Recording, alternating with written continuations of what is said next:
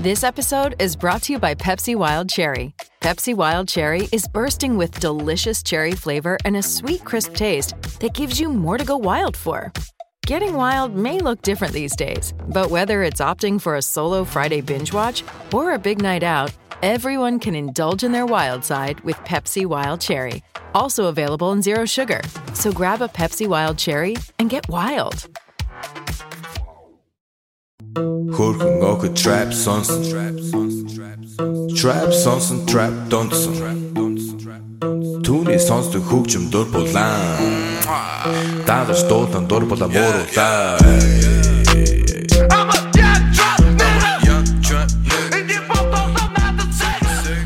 What's up, people? Adam Hunter here. I am still out of the country, so it's still part of the Best of Week, where I'm going to show some of my favorite interviews over the course of the past 5 years. Now, I had the honor to talk to Daniel Cormier numerous times. One of my favorite fighters, my favorite people, someone I look up to, the UFC champion, the heavyweight champion, was a 205 champion, two-time Olympian. So we're going to play some of the interviews I did with Daniel Cormier. That was a highlight of my career, being able to talk to that legend. I want to thank our sponsor, Santa Cruz Medicinals. Listen, they got potent CBD-infused coconut oil, olive oil, MCT oil, as well as vape pens and more. It's gluten-free, it's vegan, it's paleo, and sugar-free. I use this stuff, and it helps with pain, it helps me relax, helps with stress. I highly recommend it. scmedicinals.com. scmedicinals.com. Mention Roasted, you get $5 off.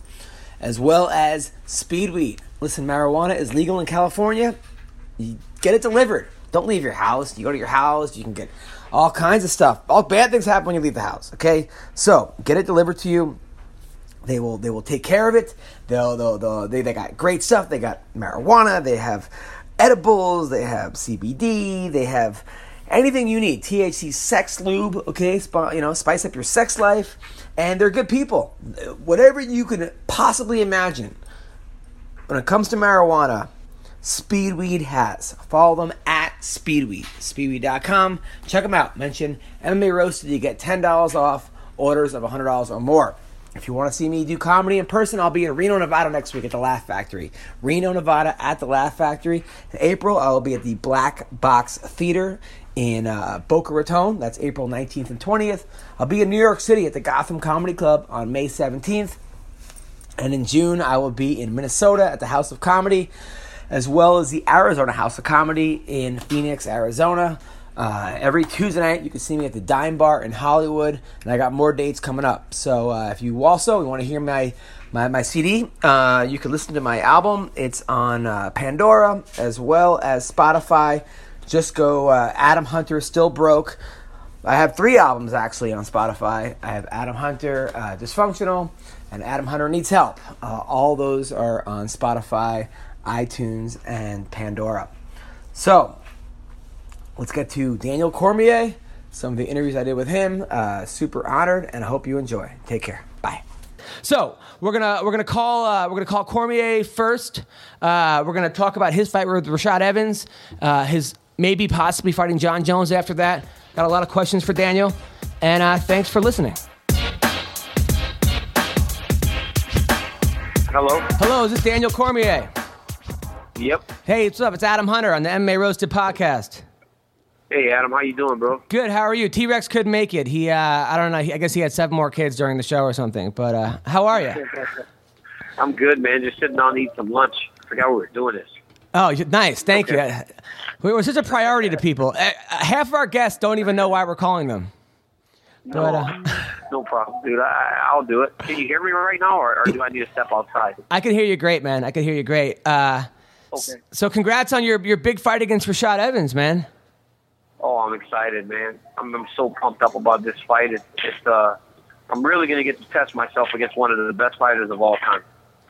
Now, Rashad looked great in his last fight against Chael. Are you? Have you been watching that? Are you nervous at all? I mean, what are your thoughts? I'm always nervous, you know. I mean, these guys are professional fighters, man. And once you get to the level that I'm fighting at now, there's always a lot of nerves, but it's not based on just the fight with Chael Sonnen. It's based on the fight with Chael Sonnen, Chuck Liddell, Dan Henderson, Forrest Griffin, and everybody else that he's beaten. You know, Rashad's beaten a longer list of guys, and some of the best fighters of all time. So it's based on everything that he's done in the sport that makes me nervous and makes me want to prepare harder than I ever have before. Right. No, I mean, Rashad, I mean, he's looking, he's one of these guys I feel like he's either on or off, you know? And when he's on, he's on. He's well, you know, he had an off night against Little Nog, but outside of that, I mean, he's always fought well. I mean, I think he's maybe 22-3. I mean, that's an unbelievable record. You know, not many guys get to that type of record. So for him to have accomplished what he's accomplished, you know, winning the Ultimate Fighter, being the UFC champion, and to be 22-3, yeah, he hasn't had many off nights. Right. Now that's absolutely true. Now it seems like you like Rashad. Is it now like when you fought like Roy Nelson and he called you an Uncle Tom, or like when you fought like guys like John Jones who you guys have it back and forth? Is it easier to get up for a fight where you don't like the guy? You know what, man? It's not that different because you know, I'm a professional fighter, man. I have to fight and prepare, you know. So I think the biggest issue with Rashad is that I like him. He's my friend, and you know, I never thought that we would have to fight each other, especially so soon. I didn't think he would be my first fight down at 205 pounds, and I didn't think we were ever going to have to fight, honestly. But it's not hard for me to get motivated to fight. I know that it's my job. It's what I have to do. And if I don't go ready to fight, he's going to be ready to fight and he's going to beat me. Right. I mean, how's the weight cut coming along? It's going good, man. You know, I just got back in the gym this week. I've been training hard. It's already starting to come back down. You know, I had been really busy right after the Roy Nelson fight with this travel and the TV and stuff. But now I'm back in the gym, and it's starting to come back down already, man. I'm excited about how this is going to play out. It's just another challenge, another thing for me to try to overcome. You know, I love obstacles. I love overcoming obstacles, overcoming things that I set in front of myself, accomplishing my goals. And this is just another thing that I want to do. So what are you walking around at right now? Today I probably like 228, which is really good. Yeah, that's really good. I mean, that's. Yeah. Are you on the Dolce diet or? No, man. I have a nutrition sponsor, Automatic Body, by Nutri, Automatic MMA. They have an app that tells me when to eat. They also have like these protein shakes and a meal suppressant energy enhancer for me. There's a lot of great products that I use from them that actually helps me to maintain a healthy weight. You know, so I'm just doing that right now. But I'm also going to talk to my friend Aaron Simpson, a guy that used to wrestle when I was wrestling, that would have a tough time making 184 pounds. And I saw him fight at 170. So obviously he's figured some things out in terms of weight cutting. And I'm going to pick his brain about that and pick everybody else's brain who can actually help me. Nah, dude, you're killing it, man. I mean, the fact is, I think that if it wasn't for Cain Velasquez, I think you're basically right now the number 2 guy, right behind Cain. Yeah. Are you mad at Cain for making you lose this weight? No, I'm not, man. I you know, not only is it going to be beneficial for our gym to have 2 champions, hopefully, but it's going to be good for me, you know, because it's making me live healthier, which in turn is going to help me to live longer and have energy and play with my kids, even when I'm training hard. It's going to make life better all around, you know. So I'm not mad at him. I just think that it's probably something I was going to have to do anyways. Now, somebody told me that when it comes to wrestling, you throw Cain around the octagon, but when it comes to MMA wrestling, he beats your ass. Is there truth to that, or? You know, I think you're kind of stirring the pot there because nobody comes out of the gym and actually talks about what happened. But, you know, man, we have some competitive training all the time, all across the board. Training's competitive, sparring, jiu-jitsu, wrestling, everything's competitive, and that's why we're at where we are. I mean, the guy who told me that was a drunk at a bar. I don't think he actually ever saw you guys. Yeah, and he was probably like 2 feet tall. He was standing under the chair, and he just whispered to you, right? It was actually John Jones that told me that. John Jones. No, I'm kidding. Yeah, oh, yeah, that sounds good. John probably would, huh? Now, speaking of with John Jones, now if you beat Rashad, I think you and Jones beats Glover, I think you guys are fight each other next. No, we should, man. I mean, we have a lot of us have, and myself included, we've elevated Alexander Gustafsson to this level of champion. He's like the champion because his popularity has soared. His what people think of him has soared because of the way he fought John. I think we have to kind of pump the brakes a little bit and realize that he lost. Alexander lost. So with my resume, if I can beat Rashad Evans, I think I should get to fight for the belt. Alexander's going to get to fight for the belt, but we have to remember he lost that fight, and if he beats Jimmy Manuwa in impressive fashion, and I think it should be discussion. It shouldn't just be guaranteed. Now, are you nervous? Because I looked at your age. You're going to be 35 soon. Most athletes peak when they're 32. Are you nervous? Maybe you're getting up there that you have to fight Jones the next year or two. Well, I don't think it's going to take that long. I don't think it's going to take 2 years for me to fight for the championship. But I haven't been doing this sport very long, so I think I still have a long time in it. I started at 30, so I haven't had many bad injuries. I haven't been knocked out or anything. Knock on wood. But I've got some time in the sport, man. I want it to be sooner than later, but John they moved his fight again today, so I don't know if he's ever going to fight again. Now, yeah, I know. It's it's ridiculous. I know. It's the fourth date that he's had. This fight's been booked more than Mayhem. Now, I got to say, Cormier, I don't know if people know your story, but you have such an inspiring story. I mean, your father was murdered when you were 7. You had a daughter pass away in a car accident, but you've come up, and you're one of the strongest and nicest people I've ever met. And I'm not trying to just kiss your ass. I'm not. I mean, but if there is a guy whose ass needs to be kissed, it's yours, man. I mean, do you ever think about running for mayor or anything, or? You know what, man? I think that it's all a matter of how we look at things. Is this going to bury me, or am I going to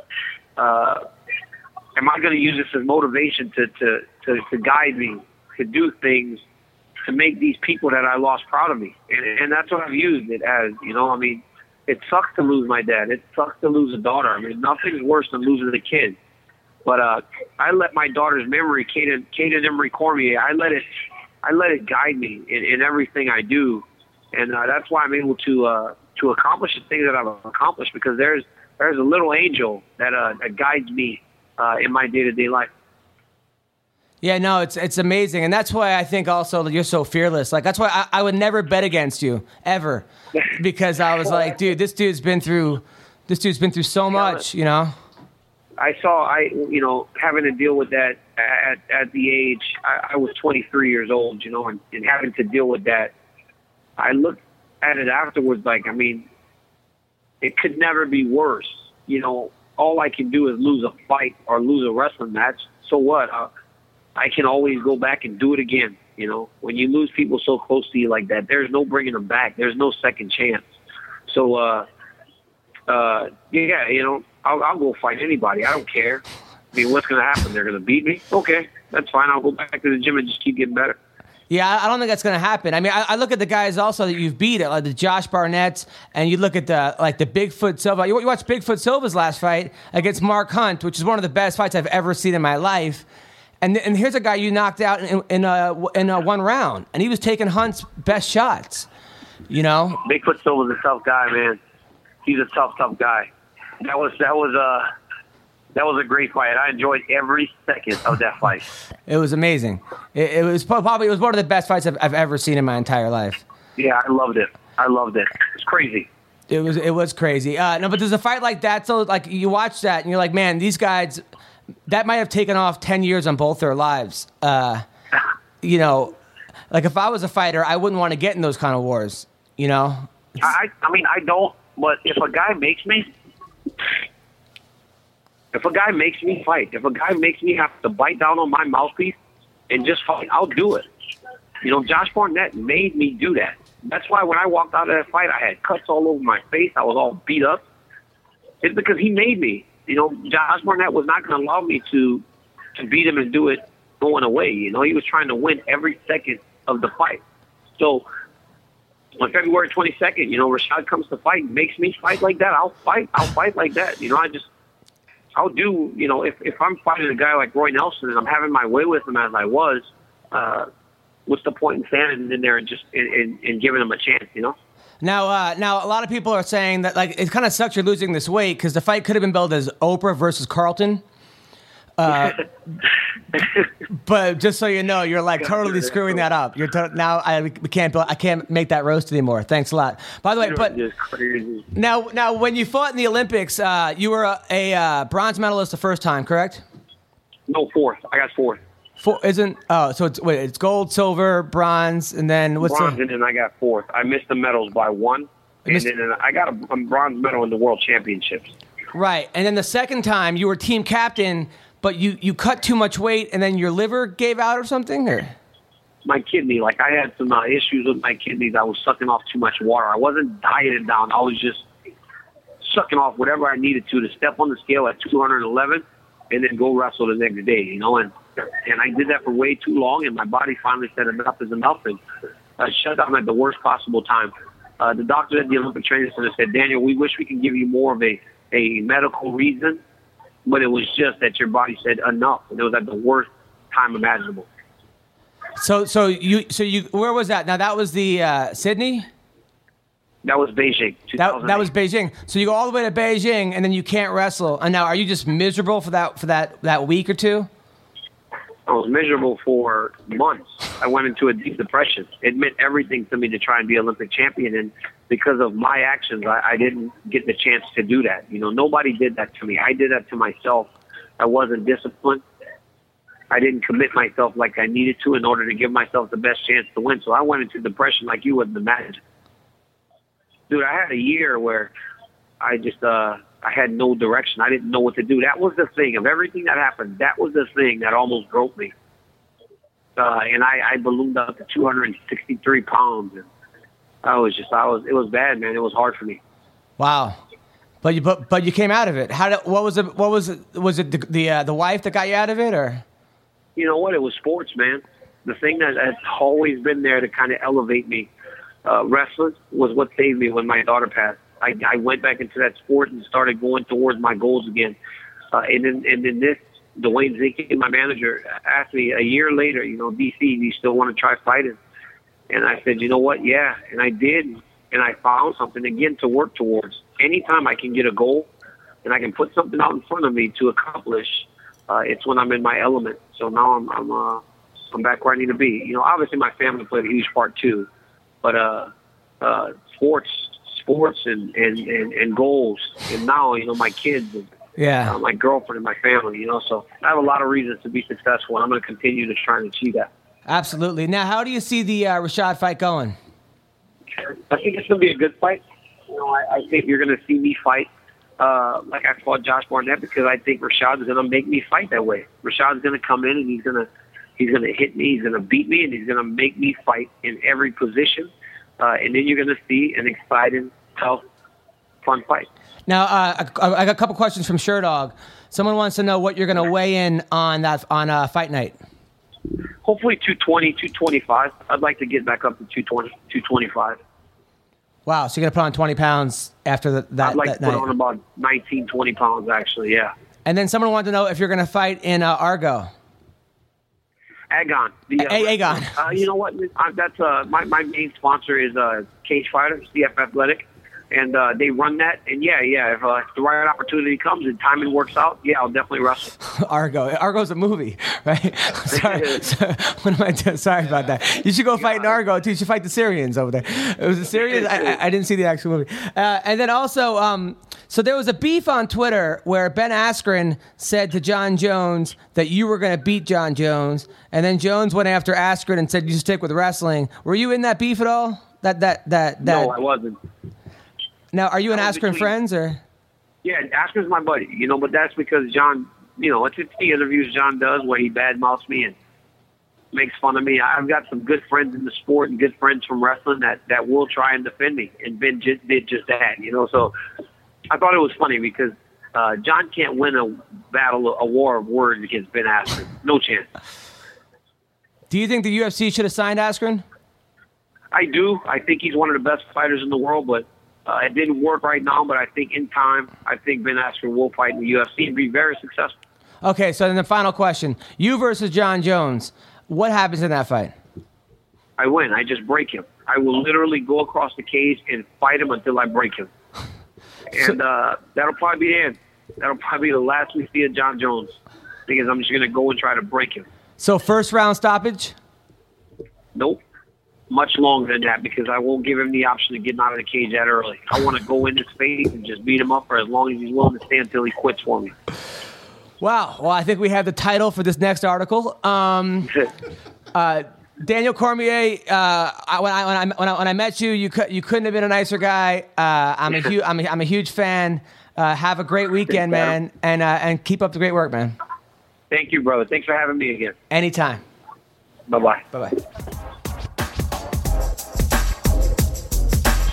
All right, so our next guest is got a huge fight coming up against Dan Henderson this weekend. If he wins, he gets the title shot. Yeah.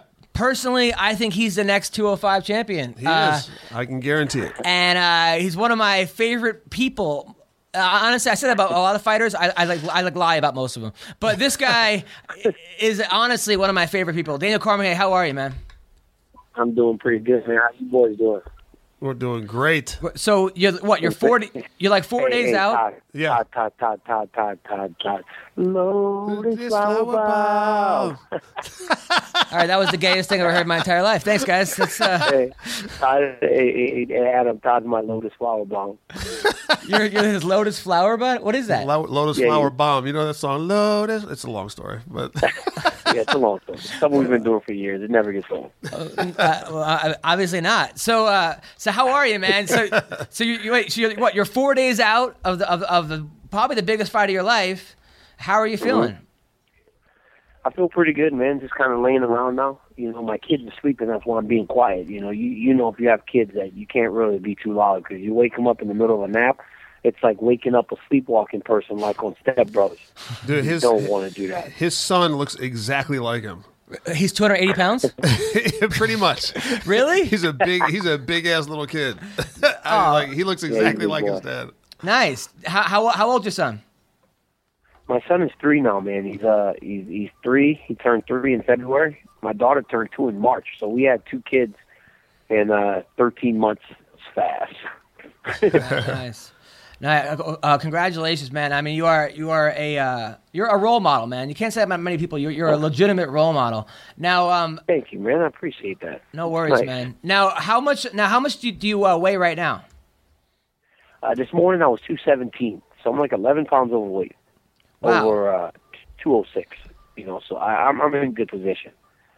How did you? Now, how did I know from people that like have hung out with you. When you eat for like 9 people. It's like the Last Supper. Everything. How did you manage to get your weight down?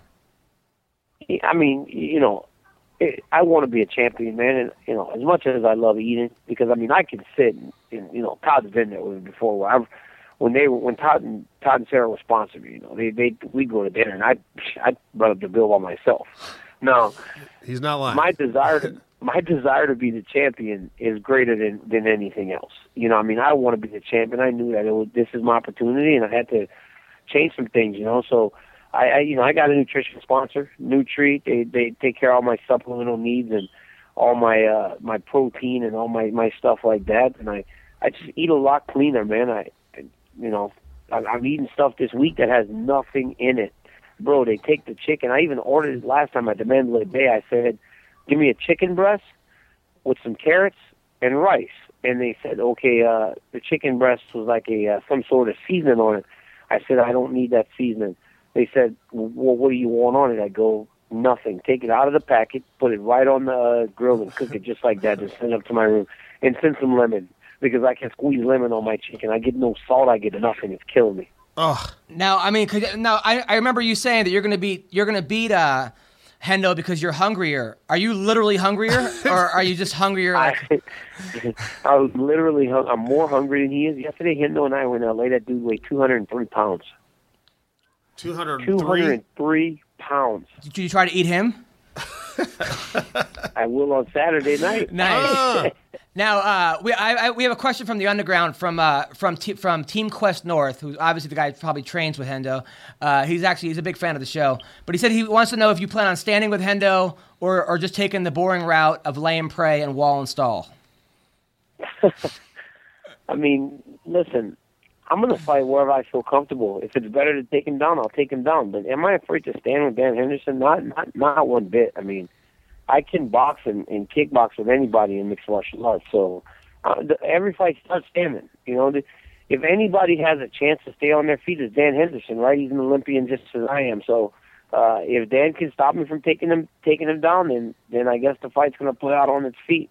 I'm not afraid to stand with him, though. But he was an Olympian back in Sparta.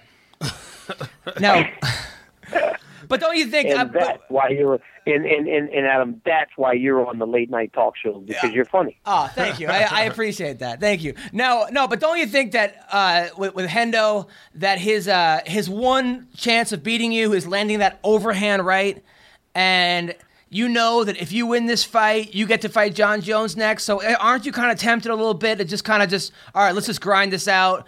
If it's boring, it's boring. Let's just win this fight. I got to win the fight. I mean, regardless of how the fight looks. You know, I say this with as much respect as I can because I respect Dan so much. But Dan Henderson can't beat me over the course of a 15-minute fight. I can. Dan Henderson won't submit me, but I can submit Dan Henderson. Dan Henderson has a chance to win this fight, and it's by knocking me out. If he doesn't do that, I don't feel like he can beat me. And I say that with as much respect as I can have for him. Yeah, I know. That's the thing. He has that old man strength. He has like that grandpa man strength. But it's gonna be. I can't wait. I can't wait. And I've been saying this since the beginning of the show. I think that you're the guy to beat Jon Jones. I think that you. I believe it too. I think that you match up best with him. I think that.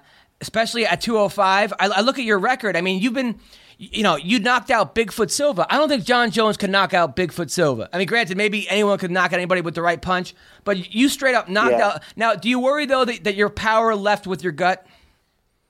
No. I think I hit harder now because I'm faster. My speed and technique, that all brings power. You know, it's not just, well, I punch hard. It's speed and technique. You know, that equals power, too. So I think I'm actually hitting harder now than I even did as I was bigger because I'm hitting people more often. I'm able to keep a higher pace longer. I just do a lot of things better at this weight, you know, and it feels good, man. I do things a lot better at this weight.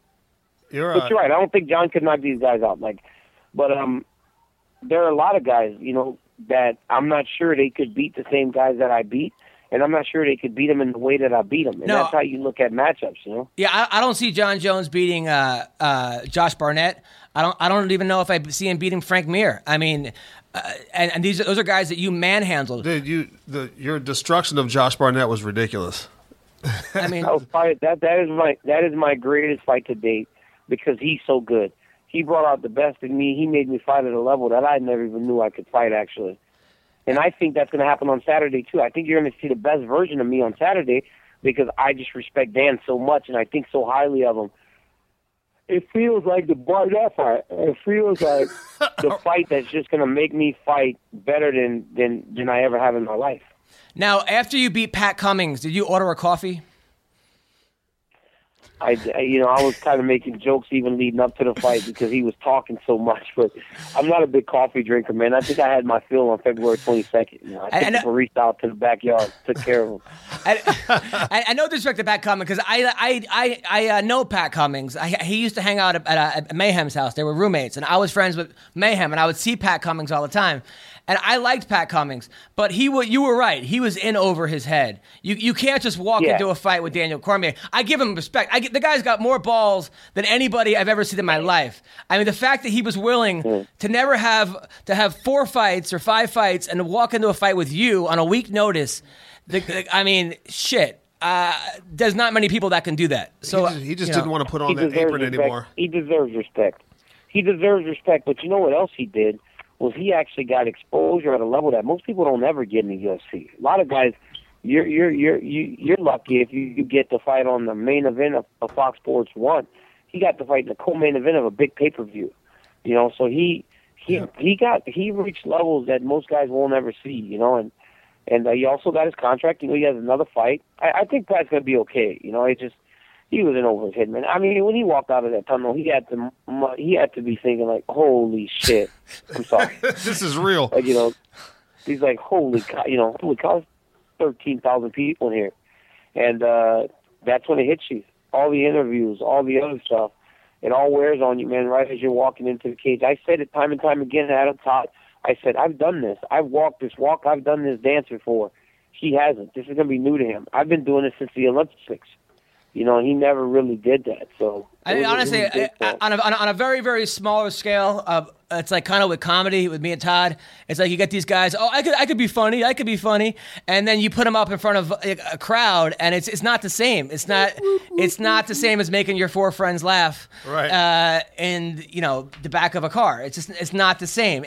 You might get lucky once or twice, but you can't do it over. It's a skill, and Pat Cummings might be. Everyone that was people were picking Pat Cummings. People that train with Pat Cummings were picking him, Jake Ellenberger said he had a shot of beating you. So I was like, I guess everyone technically has a shot, but I was like, holy shit, maybe this guy is for real. But then it just made no sense. I mean, all the hype behind people, saying that people are refusing to fight this guy. Like, how many fights did people back out of with him? Like 20 fights, whatever it was. Yeah. And so everybody was like, damn, this guy must be a beast. Well, all these people are backing out of fights. He's not fighting. Yeah, right. Now, what did you say to him afterwards? Get me a coffee. Where's my latte? Nothing? I have not spoken a word to him since the fight. Right. I haven't spoken a word to him, man. It's just we haven't had a chance to be around each other or have the opportunity to talk either. You know, it's not due to some ill will. It's just because the opportunity really hasn't been there. I tell you one thing, though. When I was getting ready for Henderson, and I needed partners, I actually reached out to his management and said, "Hey, could Patrick Cummins come up and train with me?" Because I needed bodies. You just wanted to make him cry. No. And what did they say? They said, sorry, I don't care. He has a shift how from... I feel about someone. If they are going to help me prepare, I'll use them. Well, how come Pat Cummins didn't come? He had an order at a... He said he had his own thing going on. You know, he had his own fight, and he was getting ready for his fight, and just didn't want to leave his training camp, which is fine. But I would have probably preferred him. I'd have said, "Hey, I get a chance to work out with this guy. Why not? You know, it's probably better than what I'm getting, here, or something different at least. So yeah, absolutely. It was kind of weird, but maybe he just wasn't ready to move past everything and start training together. Yeah, well, he did screw him up. Although he did land a couple of punches on you, I have to say he did land some. And you said that his speed, he was the fastest guy you've ever fought. Yeah, he was moving faster than because I was so used to heavyweights, and at heavyweight it was like they're just extremely slow. So even if Pat was like, if he wasn't like the fastest 205-pounder, he was much faster than the heavyweights, much faster. So a couple other things. It didn't hurt though. Now, I know that you've been very vocal since the incident. We're not allowed to talk about when you got into John Jones's face because he snubbed T-Rex. We're not going to discuss that, but that was awesome. Now I know that you said that you want to serve John Jones some humble pie, which is crazy because you're giving up some of your food. But that's how you know he means it. That's how he means it. Now, is that on your mind at all? Are you still thinking about John Jones? Are you the kind of guy that does not think about the person past the guy you're fighting, or you're that confident you could think of him too?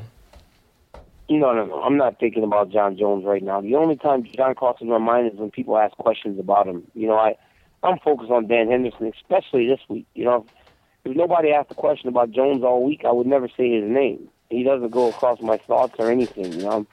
My focus is Dan Henderson, man. I've got to get through this guy, and if I don't, everything that I hope and dream for, that Jones has, I never even get the opportunity to pursue it. It's gone. So I think we saw that with Phil Davis. With Phil, Phil was so wanting to beat John and got so worked up that he ended up losing to a guy that we all thought he could beat. Yeah, another guy that I thought that King Mo was going to beat Rampage last week. I still think he won that fight. It was closer than I thought. Yeah, he did. I mean, what are your thoughts on that? Man, I thought he won the fight. He scored. Third round he secured the takedown. He had top position for more than half of the round. And even when they were punching each other, they were kind of almost like it's not like Quinton was hitting them 3-4 times in a row to no responses from Mo. Like maybe Mo wasn't hitting them with the same sort of power, but they were just kind of trading shots. Like Quinton would land a punch and Mo would land a jab or something, and it was all like 1 for 1. So the most effective thing that happened in the round was him taking him down and actually controlling him on the ground. You got to remember, a guy doesn't want to lay on his back in the round for 2.5 minutes. He wants to get up. You're not allowing him to. So I thought he won that fight. It was pretty easy to call, actually. Didn't you tell me at one point that Mo in practice hit you in the face and you said it felt like his knuckle came through the glove? That was a punch. He hits so hard. I guess he hits hard, man. Yeah. He hits really, really hard. One time he punched me and I felt like his knuckle came through the glove in practice. I feel like with King Mo, it's a matter of he's one of those guys. I think also with Chael, there are certain guys that are so good in practice and they show it in some fights. They don't show it in all their fights, but the guys who train with them know how good they can be, which is why they get probably the most frustrated. Because I know that people who train with Chael say that they were picking him over John Jones because they're like, Chael beasts out in practice, he destroys everybody. Oh yeah, consistency too. It's like consistency, You see guys just they'll look like world beaters in one fight, and the next fight they're not as dominant, or they don't seem as good.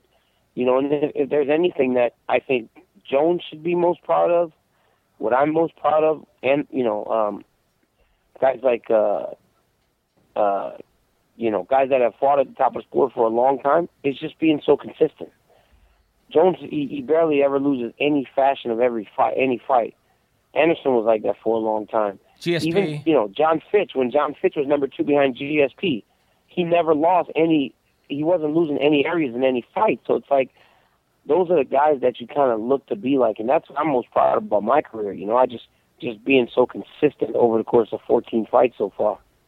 Yeah, no, I think somebody did. I think it was Kevin Iole did an article about you, saying that you were probably the most perfect fighter based on shots taken versus shots received and takedowns and 100% takedown defense. If I'm correct, just don't let it get to your head, man. No, it's not getting to my head. It's something I strive to keep going. Like those things actually mean something to me. Like I like knowing that nobody's taking me down. I like that I don't get hit very much. I like that I win every round that I fight. So yeah, that means something to me. I gotta ask you. That is awesome. I was watching your college match against Cael Sanderson for like the third time actually, and people don't know Cael Sanderson. He was 159-0 in college. Jesus. He was considered the best wrestler of all time. That is ridiculous. Along with Dan Gable, it's a neck and neck. Who was the best? Some people say Cael. You were down 5-2 in the third period. You're down 5-2, which in itself is an amazing feat. You take him down. It's now 5-4 with a minute left. Now you in wrestling you can cut a guy, which means you let him up. He gets 1 point, then you would then try to take him down. It'd be 6-6 at that point.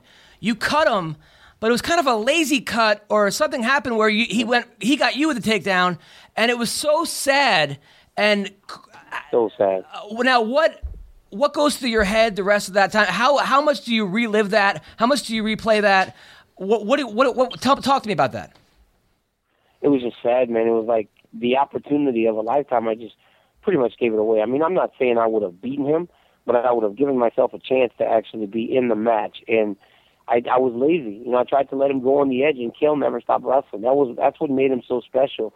Even when we wrestled in practice afterwards, he would never stop wrestling. Every moment in the match, he was looking to score, and I did that. I think back on it at times, but more than anything, I think the experience of Cael Sanderson is knowing that all year, for 2 years, I prepared to be the best that there was.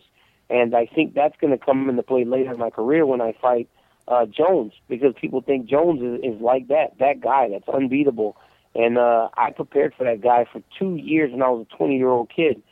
That'll help me, as I prepare for this guy. The situation won't be new to me, fighting a uphill battle, So more than anything, I took the positive from that. Like, I've done this before. I've gone up against a guy that's supposed to be unbeaten, and I've taken him to task, So when it's me and Jones, I will. It won't be brand new, When he walks into the cage, he won't look bigger, He won't look like, man, this is John Jones. It'll be like, I've done this time and time again, and lost, and didn't accomplish what I wanted to accomplish. And every single time I trained harder and made myself better. So I apply that to my mixed martial arts career. No, honestly, and it shows, because that you could have went either way. You could have been like that guy Ray Finkel, and from Ace Ventura, and that's all you think about. And then you have Cael Sanderson laces out things in your. So it shows, man. It shows what kind of a man you are, dude. And honestly, thank you. I had to ask you about. I debated whether I should bring this up, because I'm like, I don't want to. What if I get into his head now? That's what he's thinking about, and against Dan Henderson. I actually was like, didn't want to, but I had to know. I had to. It was one of those things where I'm like, holy shit, man, this guy must have lived with this for a long time, and the fact that you're able to do what you do. Now we got to ask you a couple of questions. So against Cain Velasquez, how's he doing? How's his training? Are you still training with him? What's going on there? He's doing good. He just got cleared by the doctors to train now. He's down in Vegas now, coaching Tough Latin America against Fabricio Verdun. So he's been gone for the last week. But, yeah, Cain's doing great, man. Cain filmed a big movie called Term Life with Vince Vaughn and the guy from Big Love and Mike Epps and a whole bunch of other people, Bill Paxton. So he filmed a big movie down in Atlanta when he was hurt, and then now he's down in Vegas coaching the show. So yeah, he's busy, So I'm going to see him next week, and he'll be at the fight, So I know you're going to be coaching as well. I'm going to go and help a little bit as I can. I just have a lot of responsibility now. I can't stay for 7 weeks to help coach, but I'll go in and out as much as I can and try and help. It's a team thing. A lot of times when these guys get these shows, it's those guys, but a lot of it also falls on his team, because it's the team's opportunity to show how they're developing champions out of their gym, So at least that's the approach we take at AK. We did it with Koscheck, and now we're doing it with Cain. Like, Rocco's down there with him now for the last 2 weeks. And then, I'm going to pop in, and Josh Thompson's going to pop in. So you try to use all your tools to try and help the team be successful. Now, are you going to be surprised if you look across from Dan Hendo during the fight and he's drinking prune juice? I'd be very surprised. Dan's a young 42 years old, man. 40s in his 20s. He's like a baby. Okay, that was a question. He's sponsored by Depends. That's one of his new sponsors. Yes. Oh my God, you guys are horrible. Yeah, you guys are terrible. I'm happy that you lost the weight though, because otherwise you have to watch out for the right hand as well as what's it called again when you have too much sugar? Diabetes. Diabetes. I screwed up the joke. I screwed up my own joke. Sorry, I couldn't think of the word diabetes. I got nervous, man. I fucking choked. I choked. Now, all right.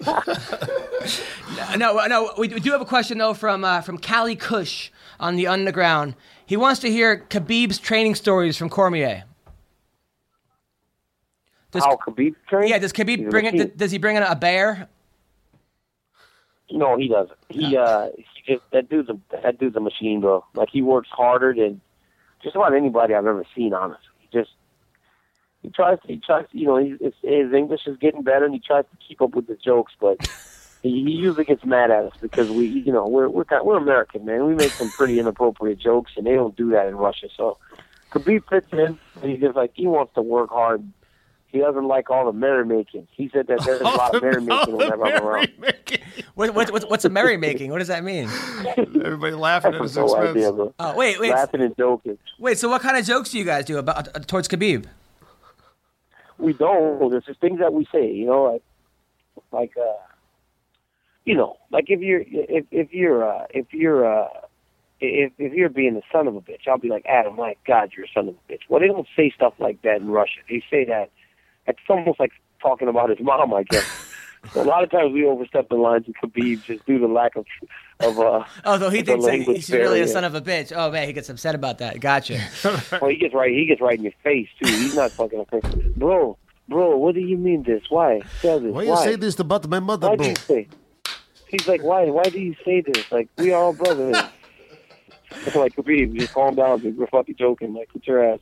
That's great. That's great, man. Yeah, it's funny, man. But he works hard. He's a future champion, man. I mean, that dude he's big, he's strong, he's got great cardio, he can wrestle. His grappling's on point. He doesn't miss any round of anything, you know. So we love having him. We've had him for over a year now, and obviously he's undefeated, like 23-0. It's insane. Jeez. Do you spar with him often? No, not very much. He's small, you know. But we do stuff in the red room where it's just like really light. We've never sparred hard, you know. But him and I spar in the red room where it's real light, and I try to hit him. You know, I try to jab him because if I can jab him a few times, I make fun of him, then he has to move his head, you know. So, right. We try to help him, man.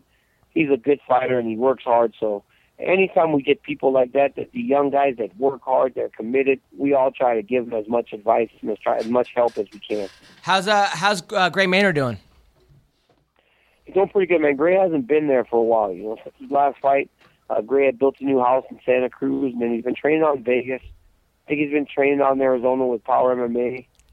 So he's been kind of moving around a little bit. We see him on wrestling days at times. But that's pretty much it. He hasn't been around as much as he used to be. Yeah, I mean, there's a perfect example of what I was trying to say before, of a guy who I heard in practice is just a beast, and then, you know, his last couple fights hasn't really it hasn't gone the way he would like it.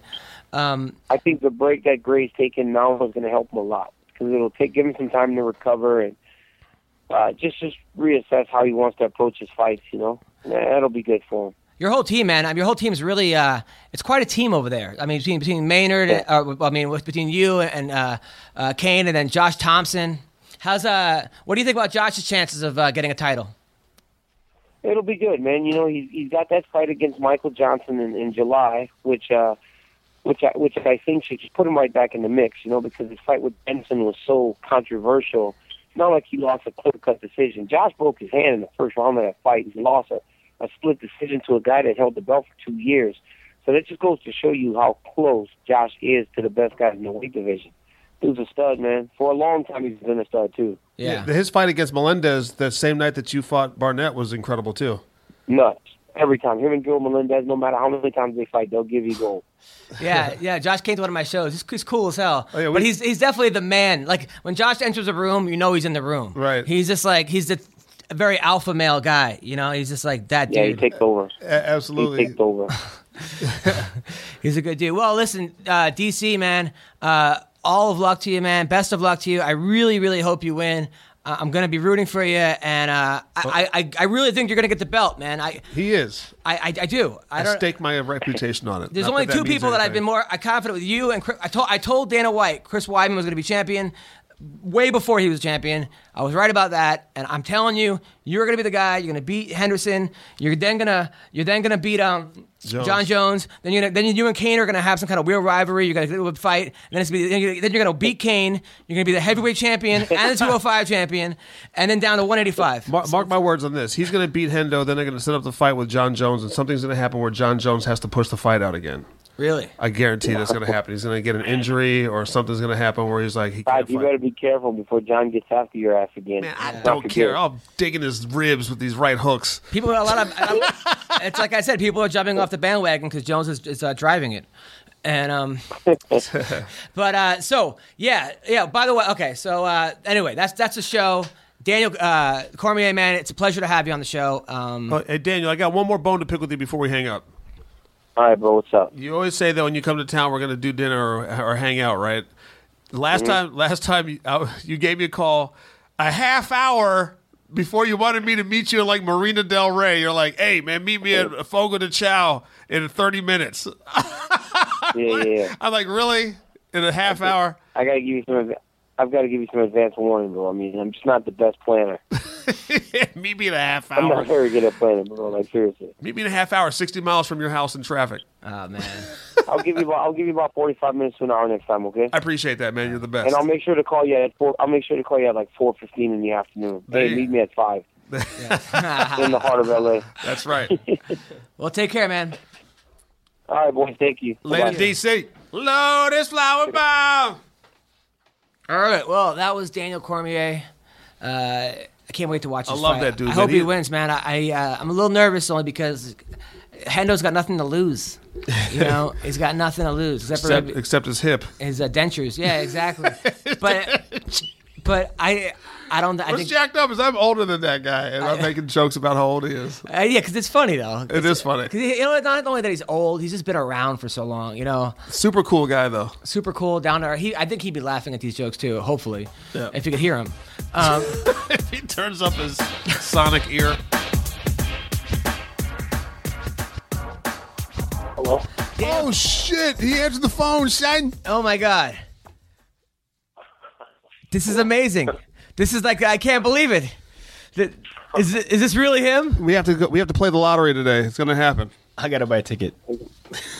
You like, God damn it! Look at this again. You like Houdini? Oh man, Gordon. All right, so we got the future UFC champion, the guy fighting John Jones for the title in what will probably be the biggest UFC event in a long time. I can't wait for it. I'm on the edge of my seat. Daniel Cormier, how are you? Hello. Hello. Tell me he didn't hang up. I'm doing. Oh, Hey, oh man. Listen. I had to mute it. And pretend that we dropped the call. You know, because how good would it be to all these dropping and not having to get it? It's crazy. Yeah, crazy. Dude. Oh man. So how are you, man? How's everything going? That would have been really funny. And go ahead and call it the biggest UFC event of all time. Let's just start calling it that, and hopefully people believe it, and then everybody buys it still. Okay. It's the truth, though. All right. Okay. The biggest UFC of all time. Hey, Pussy, are you still there? So, it's gonna be. Hey. Yes. Hey, Pussy, are you there?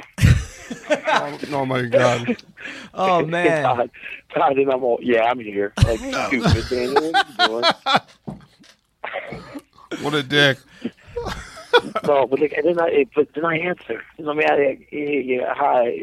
I know. I couldn't believe that.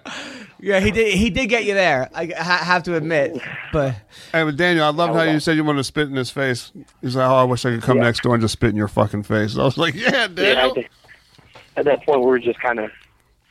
Yeah, at that point, though, it had just kind of went way left. no, but it was Yeah, at that point, it had just went way left. But it was good though, seeing. I mean, that was released in a way because it showed how fake. I mean, the guy is worse than Brittany Palmer's breasts. It's ridiculous. It's not even just that. I think at a point, like when you saw that on his side, and it was just like a lot of times you don't always get 100% of who a person is, just always watching them on interviews and everything, and you get what we really give you. And I think for the first time, I mean, obviously, it wasn't that we were fighting on the middle of MGM Grand. We're going to answer for that. But just to see genuine, unfiltered, two guys kind of ripping into each other, that was kind of refreshing, I would think, No, it was crazy. I mean, he was like, "I will literally kill you," and you're like, "What? What do you think I'm gonna do? Just sit there?" And I mean, it was. I was out of responses at that point. I wish I had a quick mind like Adam Hunter, because it would have been something a little more creative. Nah, you were fine. I mean, if me and Todd said it, no one would actually believe us. But but with you, I mean, it was. I can't wait for the fight. Now, I mean, that whole press conference, right?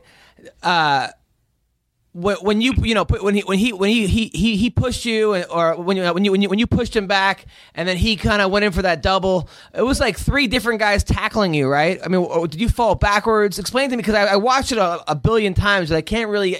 I wasn't there, so please tell us what happened. It's actually pretty embarrassing the way it happened, because when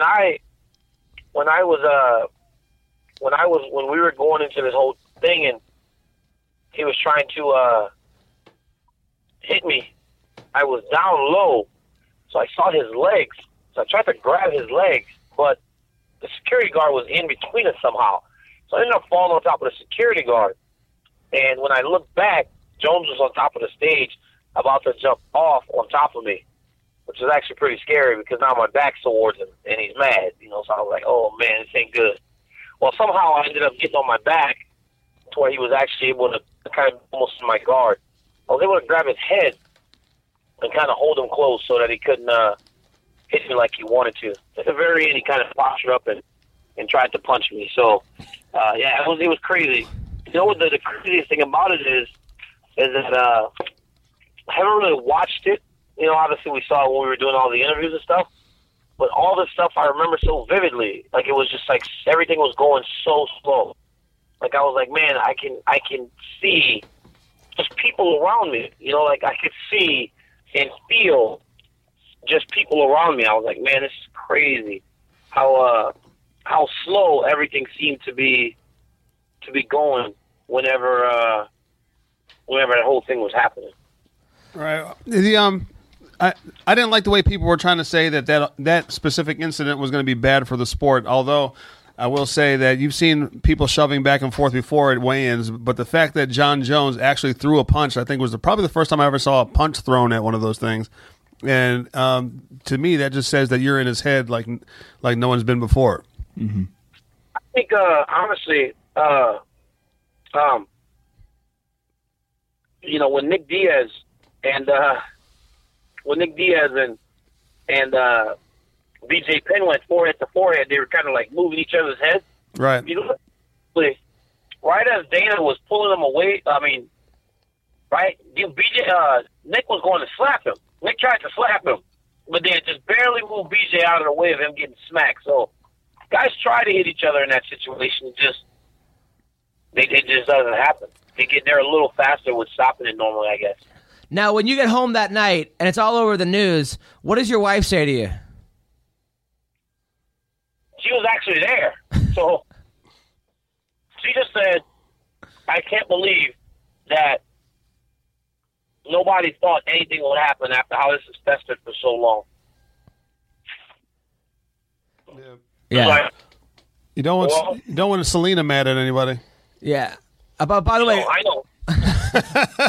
And by the way, congratulations on getting engaged, man. That's pretty amazing. About damn time, son. I know, man. Thank y'all, man. I appreciate it, man. I should have did it a long time ago, but it just sometimes, you just have to. Sometimes you just have to make a decision, and when we made the decision, we did. And now we're trying to find a day to get married. Well, that was the only reason that I was actually happy that fight got postponed, because I was worried that, like, once you got engaged, you'd have all these second thoughts. You'd be thinking about that, and what if she stops, hooking you up and stuff with, sexual things. And so I was actually, this way you don't have to worry about any of that. Well, you know what, man? I never worry about how I'm going to perform when I get to the octagon. She's a good woman. She doesn't want me to. She doesn't want me to lose because she doesn't want me to make less money. Let's just put it like that. Yeah. Now, obviously, Jones has a huge reach advantage, and you have a waist advantage. How are you going to deal with this big reach advantage that he has? I just have to fight like I always do, man. I just got to pressure him, and I haven't really had trouble with people with reach before, So I'm just gonna fight like I used to. And then the thing about Jon is, I just got to get him fighting with me. I need him to fight with me. I can't play pity pat with him on the outside. If I do that, I'm gonna lose. That's common knowledge. I got to get him fighting with me, and the moment I can do that, I can ensure success. And how do I do that? By just pushing him and making him fight. Got to get in his face and make him fight. I mean, who are the guys that you're bringing in to kind of help you? You're bringing in Phil Davis, right? Phil Davis came in and trained. He's going to help me as we move forward, as I'll help him prepare for going over to Share. Cyril Diabate is a striker from overseas that used to fight in UFC. He's like 6'6". Mm-hmm. Really good kickboxer. But the majority of the time, I'm just training my guys, man. Luke King. I don't think that you have to change anything that needs to be changed. They prepared me for tall guys like Josh Barnett and Foot Silva. They prepared me for Jeff Munson. They prepared me for tallest guys that I've faced, shortest guys that I've faced, and it's always been good enough. So yeah, I'm going to run my team. I got two of the best guys in the world that I can train with day to day, and nobody that he can train with day can beat the two guys that I train with. So yeah, no. I'll my guys. Although I was a little concerned about Kane, though, 'cause I saw a picture of him recently, and it looks like instead of brown pride, he should have brownie pride, because it looked like he's put on some pounds. That's the danger of the guy, Kane and me. Whenever we're injured, we don't fight for a long time. We just gotta eat, hang out. We like to eat. So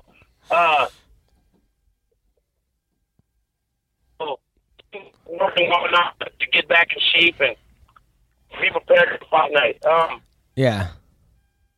Honestly, that is probably in the last 3 months since we went to the Ultimate Fighter to do Latin America.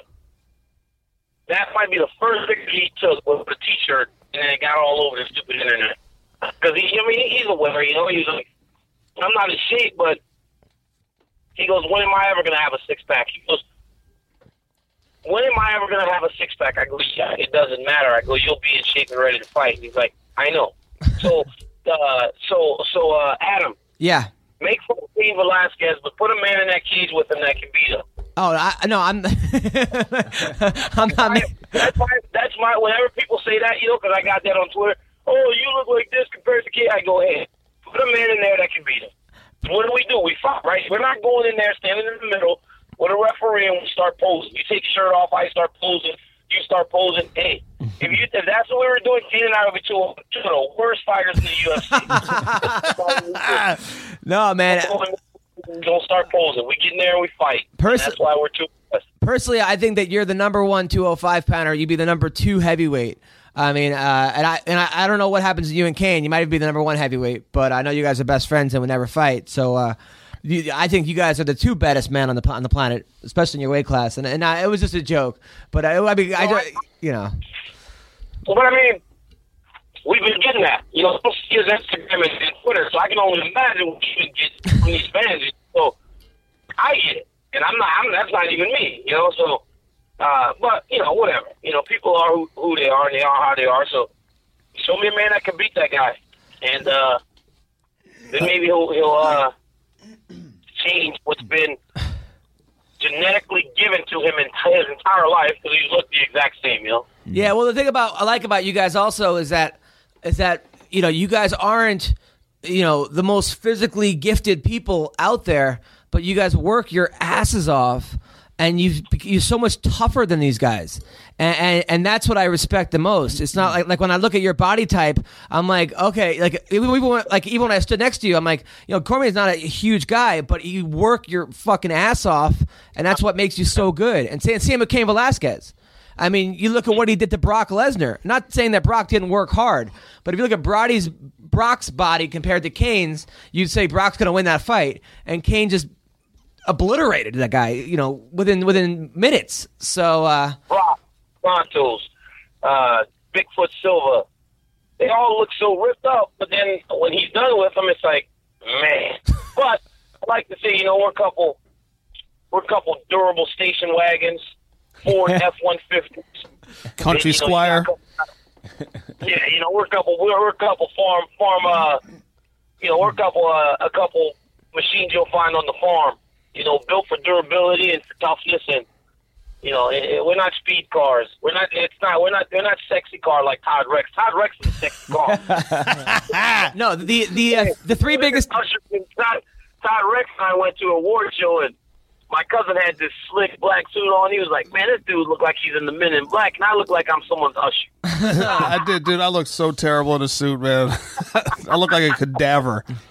He looks like an actual usher, not usher, an actual usher. Not like it's not. Todd looks like he should be opening the door whenever everybody. Oh, your seat's over there. Let me take you to your seat. Right. No, I'm telling you. I miss Todd Rex. This guy does not call me anymore. We were good friends. Oh, come on, son. You don't answer your phone anymore. Wow. Todd? Yes. I'll be crazy. I answer my phone. You don't answer your phone anymore, man. I do, man, all the time. I just was sick last week. You guys, I was on my deathbed, boys. Yeah, I heard you. I was on my death. I was hurting bad, boys. And I felt terrible about it, too. Nah, man, it's all, your health is the most important. Daniel, it's Jake Ellenberger, man. I've been a big fan of yours for a long time. Looked up to you in the. Whoa, guys, what is this? What's up? What is this? So Ellenberger's just sitting there with the mute button. I can't even. No, hey, I can't even get a word in, man. It's just I've been listening. These guys are talking. Guys, I don't get a warning that the juggernaut's on the phone too. You're just like gonna let him creep up under me behind me. No, I've been here the whole time. I just haven't been able to talk yet. So. What's up, Jake? Not much, man. It's funny. I've been a big fan of you for a long time in the wrestling world. It's funny because actually King Mo is one of the first people that told me about you, and I started watching you. This is before MMA, but he was like, he's the man. If he goes into MMA, he's gonna destroy the world. And I was like, ever since then, I was like, I gotta watch. I was like, be on YouTube watching Daniel Cormier wrestle. Like, is so awesome. Going back watching him wrestle Cael Sanderson. I mean, some of the most epic wrestling matches I've ever seen from Cormier. So I've always been a huge fan.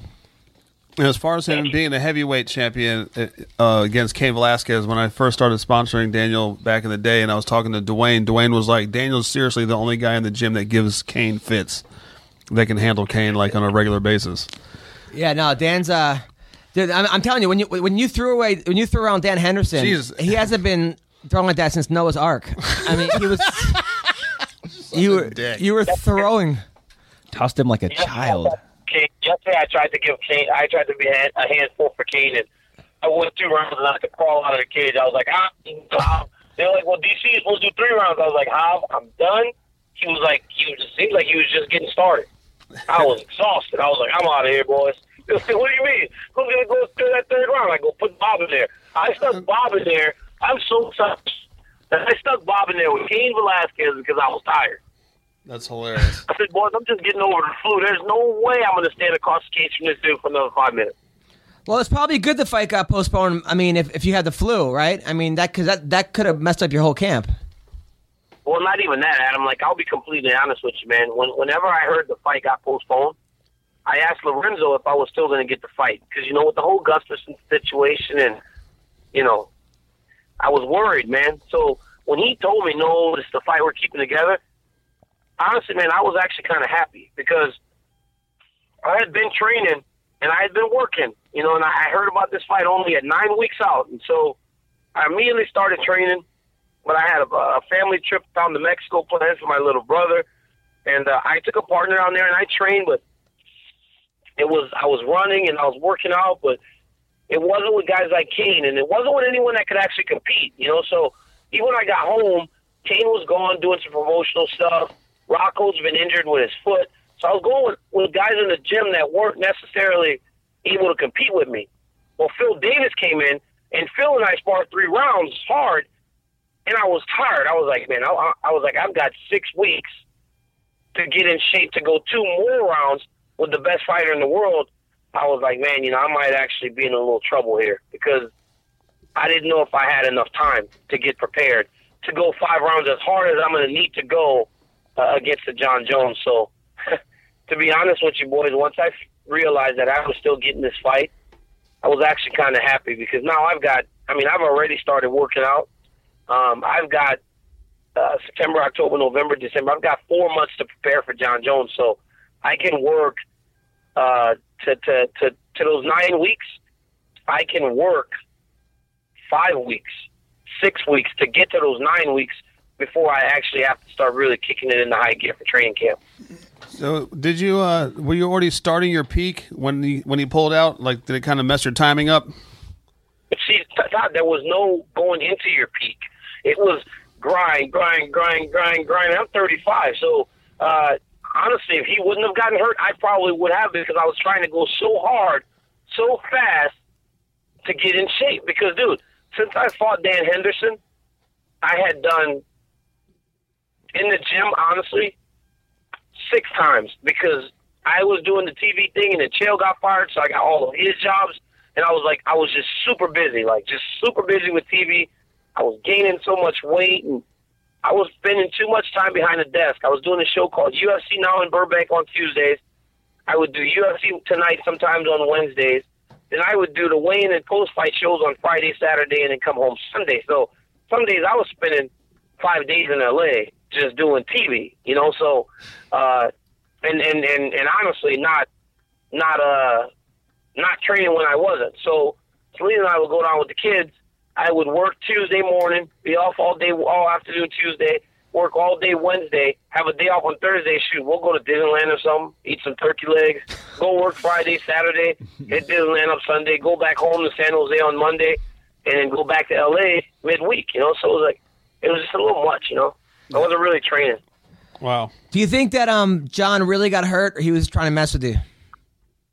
I believe he got hurt, man. You know, I mean, just think about it, Adam. Like, I mean, if you're going to fight a guy that you genuinely dislike, and he said it himself, he goes, sometimes there are guys where losing is just not an option. That's Chael Sonnen, the Rashad Evans situation, and obviously me. Gustafsson, too. He'll want to work hard and be prepared. But if he was to fight me, or if I was to fight him, and I was the champion, and he had only 8 to 10 weeks to train, that's ideal for me. That's not sufficient prep time for a 5-round title fight. I mean, it can be done, but you're not going to get the same man in January that which you would have got on September 27th. I would have fought hard, Adam. I would have fought as hard as my body would have let me, and I would have went as hard as I could, and I would have won. But on January 3rd, I'm going to be able to go way harder. Now, and honestly, make it look easy. Now, when John's in trouble. When you fought Henderson, I remember in that 3rd round, your corner told you, you got to fight this guy, Daniel. Was there a party that didn't want to beat him up? No, that wasn't me. He never had to tell me to fight him. That was his corner telling him to fight because they figured he couldn't get any offense off. That wasn't me. You know, I didn't feel bad for him because if he would have hit me, he would have knocked me out and not felt bad for a second, you know. So I was fighting to win that fight. And I was dominating the fight, so I was going to continue to do what I was doing. I would have fought him as long as they would have told me I had to fight him. I respect Dan Henderson so much that for me not to have given him, for me not to have given him 110% would have been disrespectful to him in a way. Because I think Dan Henderson's great, so he needed to get the best Daniel Cormier, or that would be unfair to him, and that's what he got. You know, I thought I fought well. I've never had a fight like that because I never really wrestle that much in my fights. You know, I normally try to stand and I do other things. Whereas this time I actually had my focus was actually my wrestling and my ground game. Those are some of the craziest throws I've ever seen. Now, I remember in Bloodsport, when Van Damme was training, they threw sand in his eyes to get him ready for, like, being blind. I know that John Jones pokes a lot of people. Are you training? Are they throwing sand in your eyes during practice or having you train with, like, eye patches? Hey, bro, can I say something, though? Sure. I think there was actually sand in the cage. I don't know what that was, but I had so much like sand and shit in my hair after the fight. So I don't know. Maybe Dan got sand in his face because, dude, it was everywhere. It was all over my body. It was all over my hair. Like my hair was full of sand. Jake, you fought since. Like, Jake, you fought the same night as me. Did you feel that? In the octagon? Yeah, on the ground. It was a little rough. Yeah. You think there was sand on Dan's feet from crossing the desert with Moses? What was that, Jake? Like, seriously, what was that? No, I don't know. I really don't know, but I know exactly what you're talking about. I was like, what is that? It was like there was sand or something like with that grainy inside of on the floor. It wasn't the ash from your elbows? Oh, come on. It could have been. Or it could have been my toenails popping off as I was like kicking stuff. No, but I'm saying, John Jones is known to poke a lot of people in the eyes. Right? Like we said on the show, he's poked more men than Anderson Cooper. Than Anderson Cooper. Oh, and he can take a dick but can't take a joke? Oh, shit. Aren't you a little concerned about being poked? You know what, man? I always say that John is doing that trying to gauge range and distance. So, what's going to happen? You lose a fight because someone pokes you in the eye. That's not why John Jones beats these guys. He beats these guys because he's better than them, not because he pokes them in the eye. Am I concerned about it? I'm kind of having fun with it. If you didn't, we did a little video a while back, me and Luke Rockhold and Phil Davis about the eye pokes, but, it's all in fun, man. I'm not going to spend time and energy worrying about him poking me in the eye when I can be getting better. You know what I mean? Right. My whole focus and my whole goal in the next 4 months is to be the best Daniel Cormier that I can be when I step into the cage, because phony, fake, whatever you want to call him, he's a champion, and he's probably the best champion we've ever had, and probably the greatest fighter the UFC's ever had. Is he the best mixed martial artist that we've ever seen? Probably not in terms of just skill, but in terms of how he competes in the octagon, I don't think anybody's ever done it better. So my focus is to just get better to where I can go out there and beat this dude up. And I don't want it to be close. I don't want to be standing in the middle of the cage at the end of the 5th round with my heart thumping through my chest. I want to know that the announcer's going to scream that I'm the new champion. Just walk to the center confident, knowing that I'm going to be the new champion. Well, look, man, you're a guy who's been through so much. I'm not even going to get into it right now because I don't want to. We talked about this in other podcasts, but you've been through so much, and I got so much respect for you, and you're such a nice guy. I don't even know if you remember this. You were the guy you asked my girlfriend at the time. She was a little Asian girl. You're with your cousin, and you're like, "Hey, can you take a picture of me and my cousin?" And then she looked at you, and you're like, you're actually scaring me right now." She was like, and then she told me that, and I'm like, "That guy was scared of you?" I'm like, "That's how big of a bitch you are." Well, you're scaring the bad. No, I'm kidding. But I'm saying, so it was. She actually was like, she didn't want to do it. She was like, "I'm not taking a picture of you, dummy." And I felt kind of like, oh my God. So, but it just shows you how polite and how nice you are. You're such a great guy, man. Now, have you switched? Thank you, dude. I appreciate it. Huh? Have you switched deodorant? Dude, let me tell you something. My deodorant failed me miserably, but it's not my fault. It's Selena's fault. It is Selena's fault, and I am so glad you brought that up, Adam. It wasn't even like it wasn't a pit stain. It went from my armpit to my belt. The thing was longer.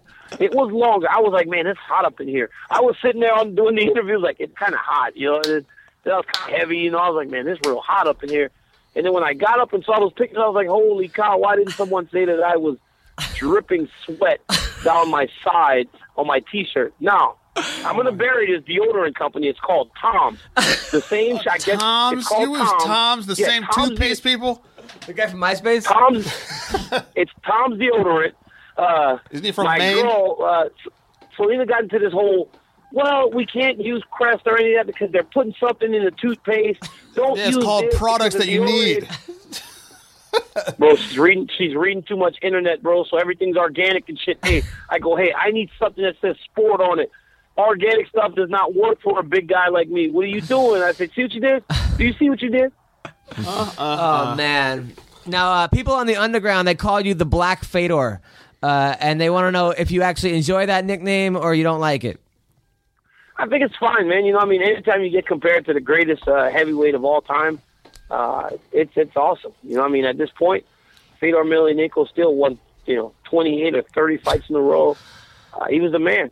I think he was the greatest heavyweight of all time in his era, and still to this day, I believe that Kane's going to pass him. But what he was, yeah, I mean, I enjoy it. I think that's a huge compliment.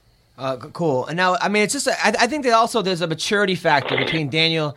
I mean, you don't see Cormier going on people's Twitters and Instagram and calling them names, then deleting it 3 seconds later. And then it got hacked. And then claiming he got hacked and this and that. There's a certain, I think, lifestyle of that John has and the people around him. He's got all these yes men telling him what he wants to hear, where it just seems like Dan, you don't have those distractions. You know, you don't have that whole thing around you don't believe your own hype, and I think that's gonna help you. I mean, I would assume. Well, I hope so. Well, I mean, it's just, John's young. He's a younger guy, had all the success in the world at a very young age, and you know what else, man?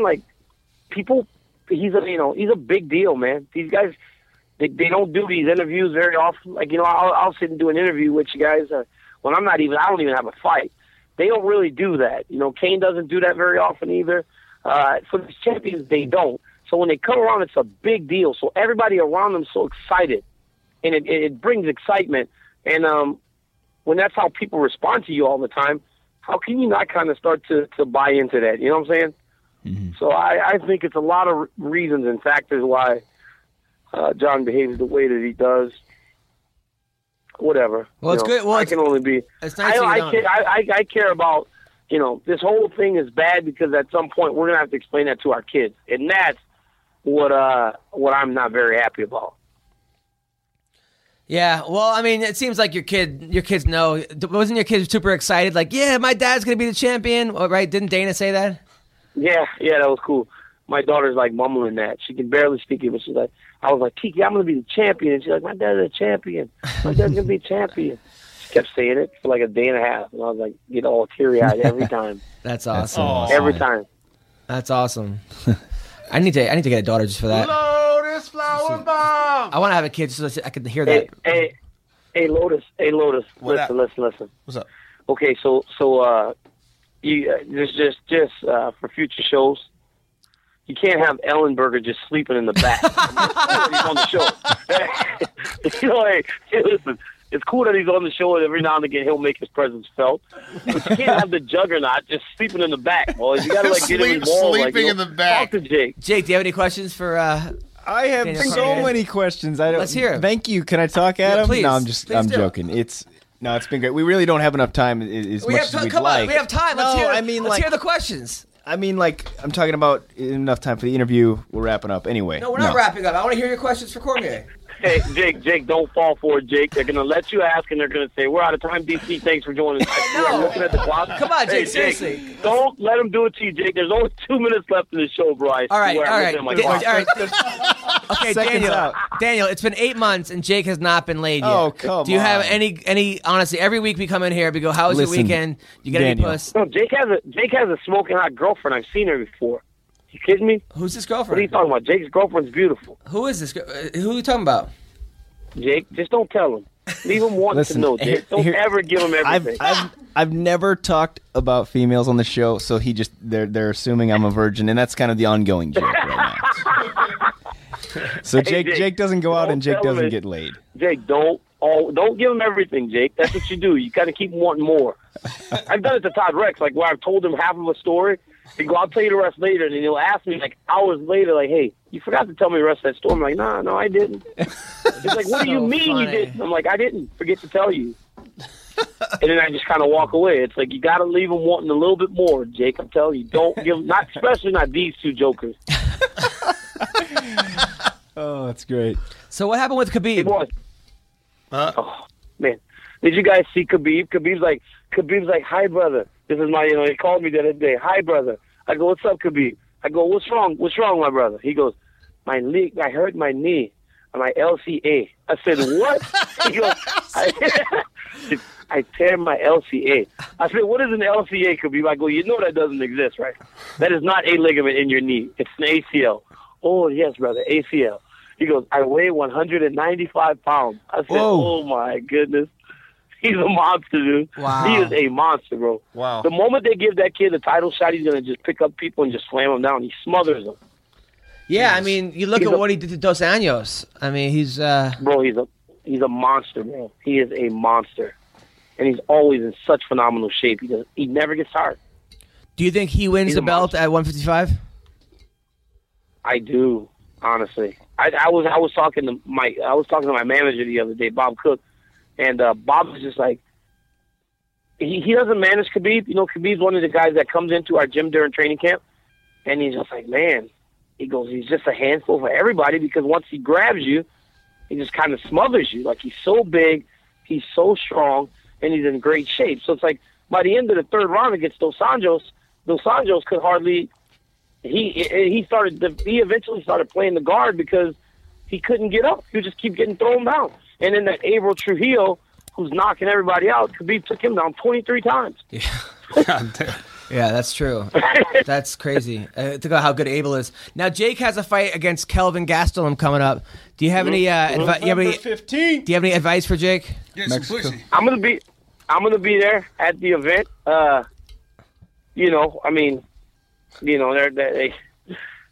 He's a big strong kid. He's improving daily. Mm-hmm. I just think that right now, Ellenberger at this point in his career has seen way too much a different level of opponent. I mean, Jake's fought, Rory. Jake's fought Robbie Lawler. Jake's fought everybody. Shields. So Jake Shields.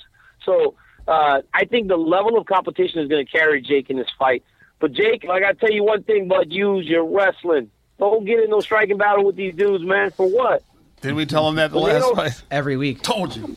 Every day. Jake, whenever they don't have the wrestling to fear, there's confidence in just knowing that there is no wrestling to fear. That's why I can fight the way I fight every time, because I know there's no wrestling to fear against any of these dudes. Mm-hmm. So use your wrestling, man. Just mix it up, and if you do that, I think you'll be fine. All right. I appreciate it, man. Thank you. No worries. Words of wisdom from the champ. Any dating advice for him? Use your wrestling. Use your wrestling. Chloroform and wrestling. Wrestlers are known to have great hips, so Jake's fine. Listen, Jake's fine. That's a distraction. I don't need that right now. My days are completely filled as it is. No more naked parties. Jake, don't tell him that. Jake, don't be so. He's so cute. Adam's so cute, isn't he? He's adorable. He's got that butt chin. Sometimes I can see why guys want to put it in there. Listen. Oh my God. So those kind of guys. All right, listen. Hold on a second, guys. Where are you going? Okay, is she up there? Yes, she's up there. Okay. Hey, I got the. Hold on a second. I got the picture, but it's in my. I'll bring up. It's in my. He knows we're. It's a great best podcast ever. You could hear Daniel Cormier ordering food right now. I'll have six big ribs. Okay. 19 original recipe. 4 shakes. What are you doing? Hey, we just ordering some original recipe. No, I was actually given this guy that I know has he owns like a video company, and he goes on tour with these rock and roll bands and these country bands and stuff. And one of the guys that's like in this band, I can't remember what band it is. Maybe it's like Big and Rich or something, like the country band. Yeah. And the guy's like a big fan, so he wanted like an autographed picture. His wife carpools with a lady that trains at our gym, so I was bringing the photograph. Oh. Yeah. All right. Always about the fans. Such a nice guy. He's like, hold on one sec. There's a cat in the tree right now. Yeah, I was just saving a tree. Hold on one sec. There's an old lady about to get hit by a truck. Hey, I got her. Yeah, such a good dude. Hey, let me ask you guys a question though. Sure. We're doing UFC on FX8, and Thursday afternoon, Rashad Evans and I are done, and Michael Bisping. We're done at 5 p.m. Any of you boys doing anything funny on Thursday night, comedy show or anything that you can invite us to? Absolutely. No? Yes. You yes. want to invite us to? Okay, yes. Invite me to your comedy show, please. Okay, no problem. I will text you the information. Yeah, I have a show too. Unfortunately, it'll be in Maryland. Yes, absolutely. I'll text you. Todd's leaving, of course, because he's like, I don't want to hang out with these there. Absolutely. Whatever. Absolutely. I don't want to hang out with Give these. me a Obama voice. What's that? The Obama.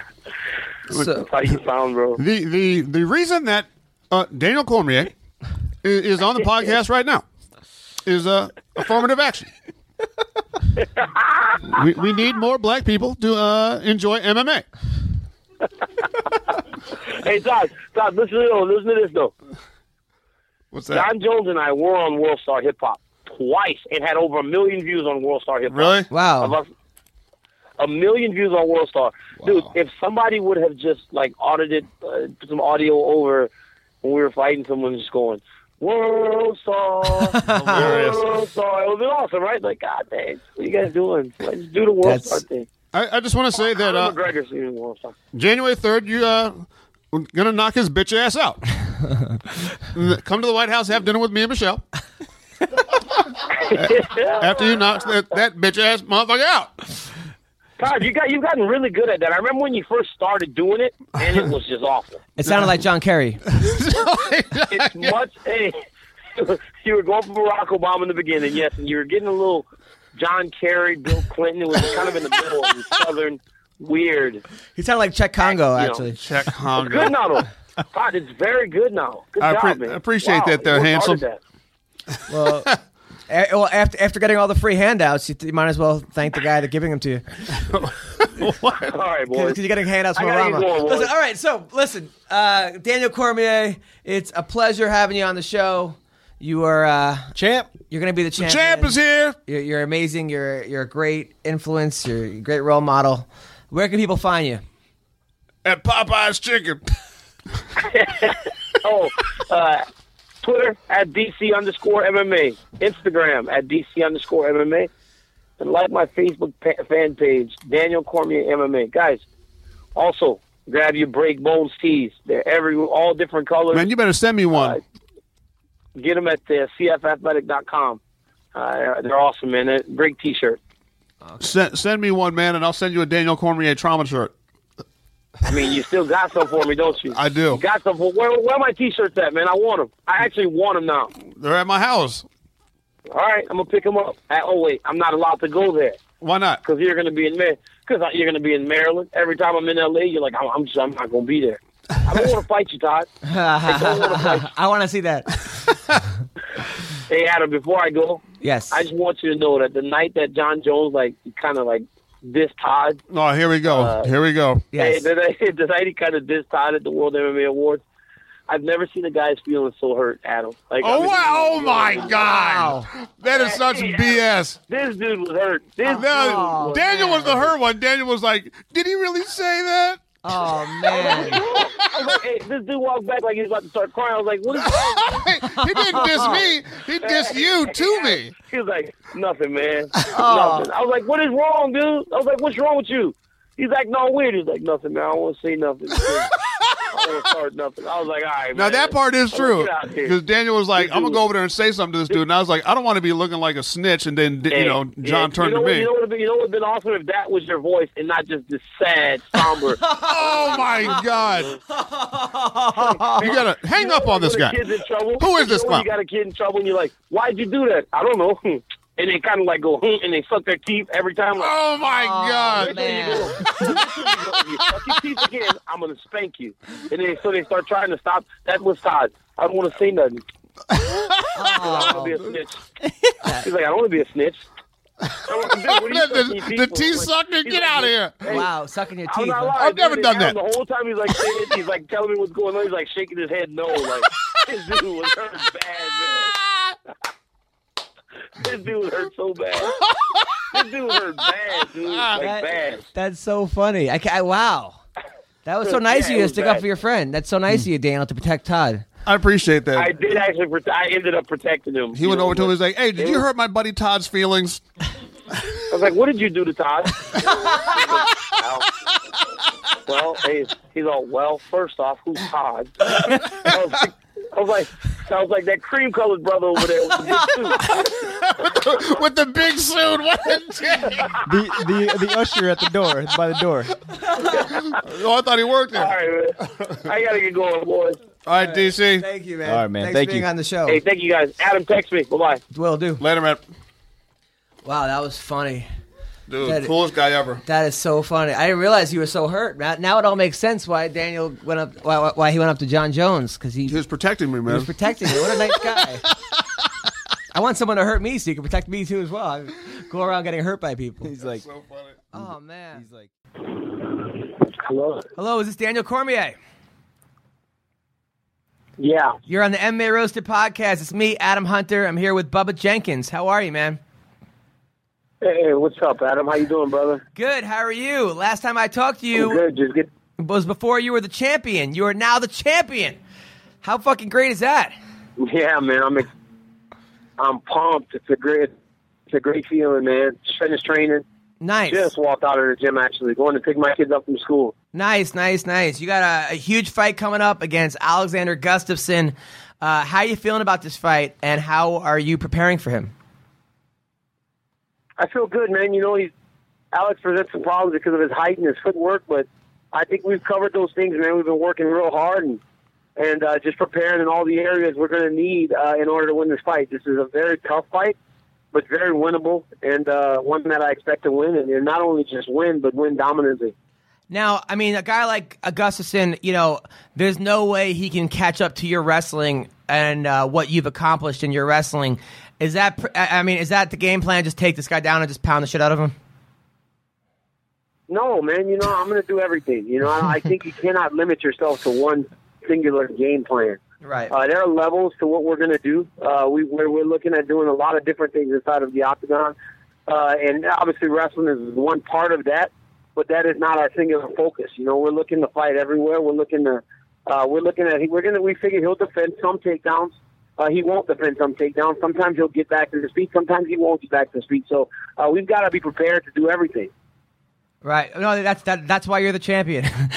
Other people would not be the champion. That's why you're the champion. Now, your last fight, I was worried, man. You went into that fight against Anthony Johnson, who creates a problem for everybody. How hurt were you in that first round? You know what, man? I wasn't that hurt. You know, a lot of it I think had to do with me slipping. I kind of fell when he hit me. You know, he landed a really good shot, but I wasn't really hurt. You know, I was kind of stunned, but I think it was more just balance. He hit me with a really good shot. Yeah. It wasn't that bad. I mean, I felt like I was okay. You know, I was able to grab him right away, and I didn't allow him to get the follow-up shot on me. You know, it's not the first shot that really gets you out of there. It's the ones that come afterwards, the second and the third and the fourth, and I was able to stay away from those other big shots, you know? I mean, have you ever been more hurt than that in a fight or in a sparring? Yeah, I've been hurt more than that before. I got kneed one time in practice. I got kneed by Josh Barnett. It was a lot worse than that, but, you know, that one just looked much worse than it really was. I did get hit, but I was actually going back, and I was fading away from the shot when he hit me, so I was able to actually take a lot of the power off of it. Gotcha. Now, by the way, I gotta thank you. People know this, that like last year during this time, I wrote the song All About That Cake, and I texted you and I said, hey, will you be in this All About That Cake video? And you replied, sure, man, no problem. I think you kind of were like, whatever, sure, whatever. And then you actually showed up to shoot. I couldn't be there. I was on the road. Did you even know what you were going into? No, not really. You know, it was a little different, but a bit different. Sometimes you got to be willing to just let go, you know, and have fun. And it seemed fun. You know, it was a good time. It was a good time. I enjoyed it. And when it was playing at the MMA Awards, I was like, oh, my goodness, you got to be kidding me. No, because I texted you. I go, how'd it go? And then you go, to be honest, it just went okay. You know, and I was like, shit. He's probably... Yeah, it was just okay. I didn't know how it went. You know, I was like, I don't know. It seemed kind of kind of crazy, but whatever. It was fun. I had a good time, and it ended up going over like gangbusters. Dude, it got 40 million hits on Facebook. The thing went ballistic. I mean, people were saying that you're like my grandmother's favorite fighter. Little kids were saying it. It got on television. What were you thinking during all that? Yeah. It was just nuts. I was like, wow, this is much bigger than I ever anticipated becoming. I was like, this is nuts. I was like, I cannot believe so many people are watching this video. And it wasn't like it was happening over the course of time. This was happening over like a day. It was like, whoa, from 2 million to 10 million. I was like, man, this is crazy. But you said your daughters loved it, right? My daughter loved it. She kept singing it and singing it, and she doesn't say all about the cake. She kept going ba ba ba ba ba chicken. She's a baby, you know, but she loved it, man. She just absolutely loved it, and I think more than anything that's what made it okay, because you don't want your kids to eat. You're like, all right, this is okay. Yeah, that's what I figured. I figured your kids probably see you fight all the time, but they know you as the goofy dad. So now it was nice to see that they could celebrate you as goofy dad, and now everyone else saw it too. The craziest thing is for everything I've accomplished in the sport, people come up to me and go, "You're the cake and chicken guy." And I'm like, wow. You're the cake and chicken guy. Now, the sad part was that it came out right after the John Jones fight, and I was like, oh no. And then people were like, man, they were like, John Jones must have really fucked this guy up. Now he's talking about cake and chicken. I did it long before that, though. I'd done it long before that. Yeah, that's what just the fact that people could think that losing a competition could make somebody go off the deep end like that is insane. After everything that I've been through in my entire life, to think that losing in a competitive event would make me lose my mind is crazy. There are many more things over the course of my life that would have made me lose my mind before losing a freaking fight. Now, what do you think about John Jones? Do you think he's going to end up serving jail time, or you think he'll get out? What are your thoughts on all that? I don't know, man. You know, it's like we don't hear anything. You know, like we don't know what's going on, and I think that's for the best. You know, I think John's doing the right thing. I think John's at home working on John, the person, and not really worrying about John, the fighter. You know, in time, John will his face again, and he'll be just as good as he always was, and he'll be right back around the top, you know, fighting for the championship. So, most important thing is right now him fixing himself personally, and the fact that we don't hear from him. You know, I think that's step number one. Isolate yourself to the people that really care about you, the people that truly love you, and let them help you through this time. I mean, I don't know what's going on with John. I don't know if it's going to be jail time. I don't know. I really don't spend that much of my time thinking about it. You know, I really honestly only think about John Jones when I'm in a competitive situation. That's it. Now, I got to say, outside of that, I worry about other things that are much more important, my kids and my family. Now, I got to say, that first fight with John Jones, or the only fight with John Jones you had, I was at the weigh-ins, right? And here's when I became very concerned about you, because I was really hoping you'd win. Honestly, I'm still hoping you win. I'm so happy you're the champ now. But I was at the weigh-ins, and I saw that when you were weighing in, you were so emotional. And I had never seen an athlete that emotional, and I was like, shit, like this guy past that level is personal at that point. It may be too personal, and maybe too much. You were not relaxed. Every fight before that, you were extremely relaxed. Your fight with Bigfoot Silva, your fight with Barnett, all your fights, you're very even with Anthony Johnson, very relaxed. But with John Jones, you were so intense. Yeah. Do you think that worked against you? Oh, yeah, 100%. Too invested emotionally. I tied myself too much to everything. And then the thing about it was, because the fight got pushed back, everything was, like, long. Everything wasn't a 2-month deal where him and I were just, like, into each other constantly, but it was, like, for years. And then 6 more months afterwards because he hurt himself. It was just a long build, so much around it. It played too big a part in it. You know, I have to detach myself if him and I are to ever compete again. Yeah, no, I think a relaxed Cormier is a different fight, and I think it's a different. Well, I'm better that way. I'm better when I can differentiate personal from professional, and I've always done a good job of that. It's just in that instance, I was not able to do that. That's why when we started fighting, the pace was so frantic and ridiculous. It was very tough to keep. So as you got into the later rounds, both of us are pretty much just holding each other. He got those takedowns in the fourth, but for the most part, we were just kind of hugging against the fence because we were so damn tired. Yeah, no, and I think a rematch is a different fight. Now I got to mention Bubba Jenkins is here.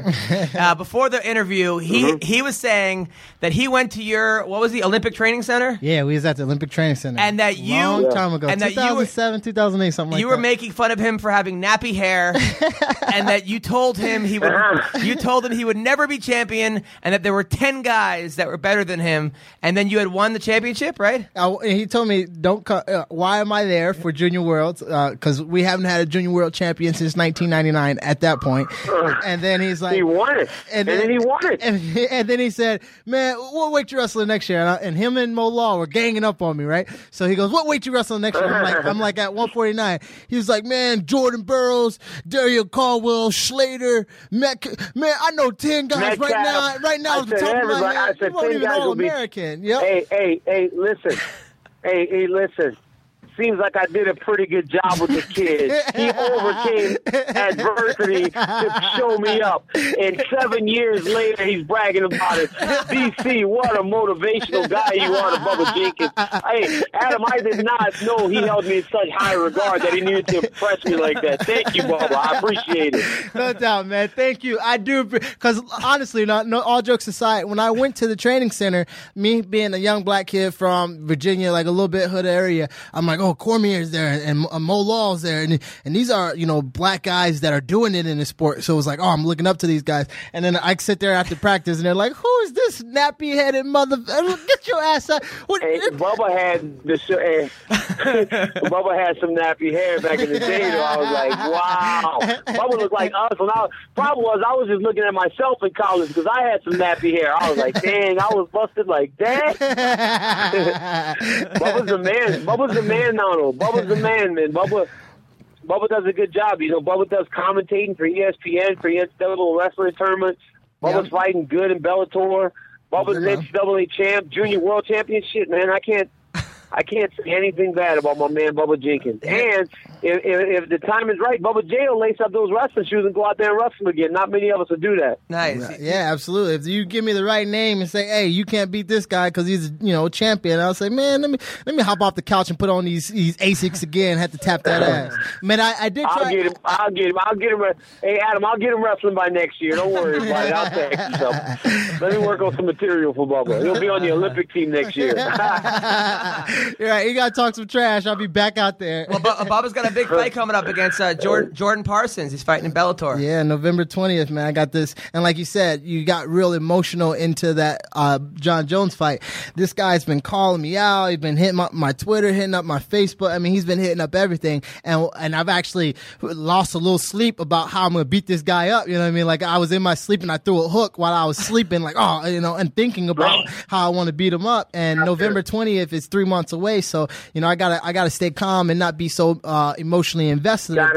But I want to beat the hell out of this dude. You gotta detach yourself, man. Yeah, you gotta detach yourself. Whatever you do, spend some time with your family and don't worry about this guy. This guy is gonna be there on November 20th, and that's the only time you should really worry about him outside of training situations. Right. Outside of that, man, just live your life. Don't let this guy seep into your real life. That's it. I don't let these guys. These guys don't matter in my real life. What matters in my real life is what's important, my family, my kids. That's it. Nothing else matters. This is a sport, man. We're doing this for sport. Absolutely.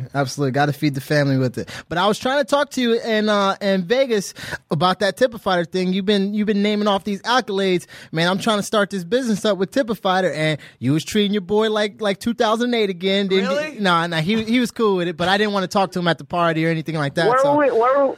Where? Oh, well, it was at a party, Bubba. I couldn't. Yeah. We couldn't You're be right. talking business in the middle. I didn't. fouls That's and why drunk I didn't people. even bring it up. I didn't bring it up. That's why I was like, I'm gonna just chill.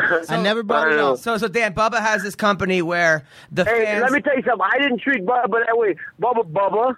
They said they wouldn't let you go with Timberlands on. Who got you in the spot? Who got you in, Bubba? My man. I was like, man, let's go, Bubba. Let's go, baby. Okay. I was with the champ, so everything was cool.